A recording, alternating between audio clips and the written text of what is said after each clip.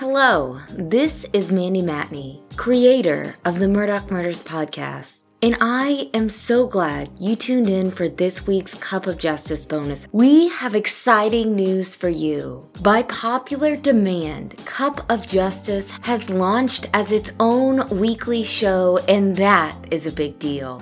Go to cupofjusticepod.com to learn more, or click the link in the episode description to get a hot cup of justice wherever you get your podcast. Here's a little taste of what we're talking about today. We've got more exciting news on the horizon, so stay tuned and stay in the sunlight.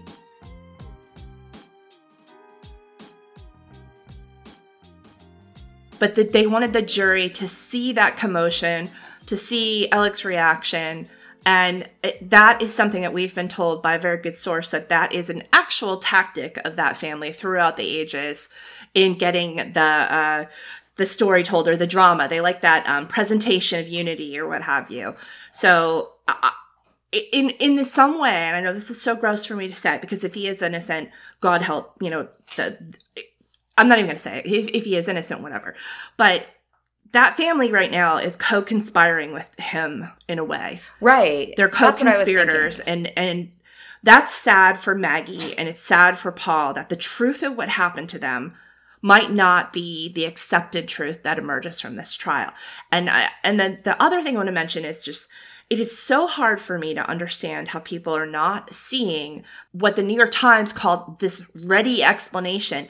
In all cases, he did it during the Salkehatchie shooting before the man's claiming to be shot in the head. And instead of being like, my head, he's talking about what he thinks, like the narrative of what happened to him, the thing he's been rehearsing in his brain. I've been shot. Yeah, exactly. So it's the same with this. He did it with the 911 operator. Right. He did it with the cop on the scene. He did it with the sled officer or agent in the car. He has a rehearsed, ready-made story to present immediately to them. And that, to me, more than the tears and not tears, is more damning than anything. You cannot predict how somebody's going to be in grief, especially when they see something as gruesome as this. But it is so strange to me that this man has already formulated his alibi. Right. Yeah, like for me, I can get past Alex crying and not crying at the scene a little bit because people in shock can do one or two things. For me, though, let's talk about, from the family standpoint, objectively, if you heard this evidence, shouldn't it affect you? One, if Alex said he was never at the dog kennels, now we know he's at the dog kennels 6 minutes before their phone goes dead. That's objective. That's something that they didn't know. Number two, it appears that he changed his clothes. That should be another objective fact that should start to sway.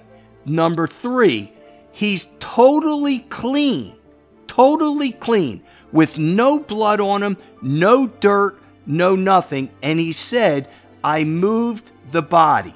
That should be another objective fact. So now we got three. Number four, he leaves the house after texting Maggie twice and calling her once and getting no response, and doesn't drive to the kennels to say, hun, I know we were supposed to go see my dad, but I'm going to go see my mom. Who I never see. Right.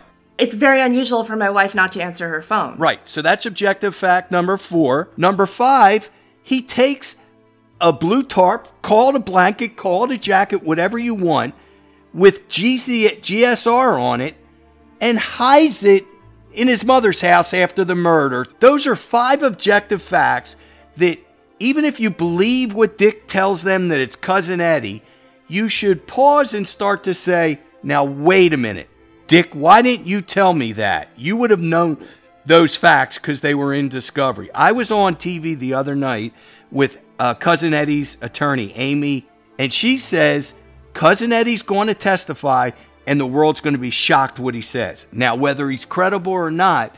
So I'm asking you, Those are 5 objective facts. They're educated people. The Murdaughs are not dumb people. How is this not penetrating their titanium caps?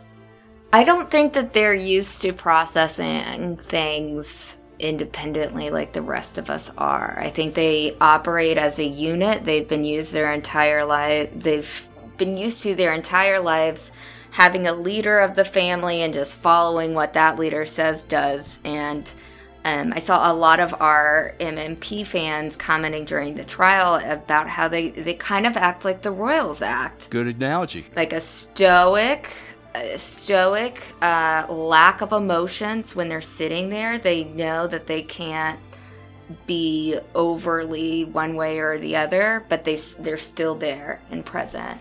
And another thing I wanted to say is I think that so far at the end of week 1, the biggest W that the defense has had so far is the Murdaugh family filing in behind him.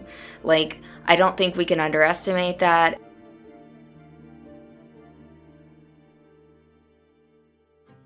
If you liked what you heard, go to cupofjustice.com or join MMP Premium at mmp.supercast.com to get enhanced episodes as a part of our new community. Stay tuned and stay in the sunlight. We are just getting started.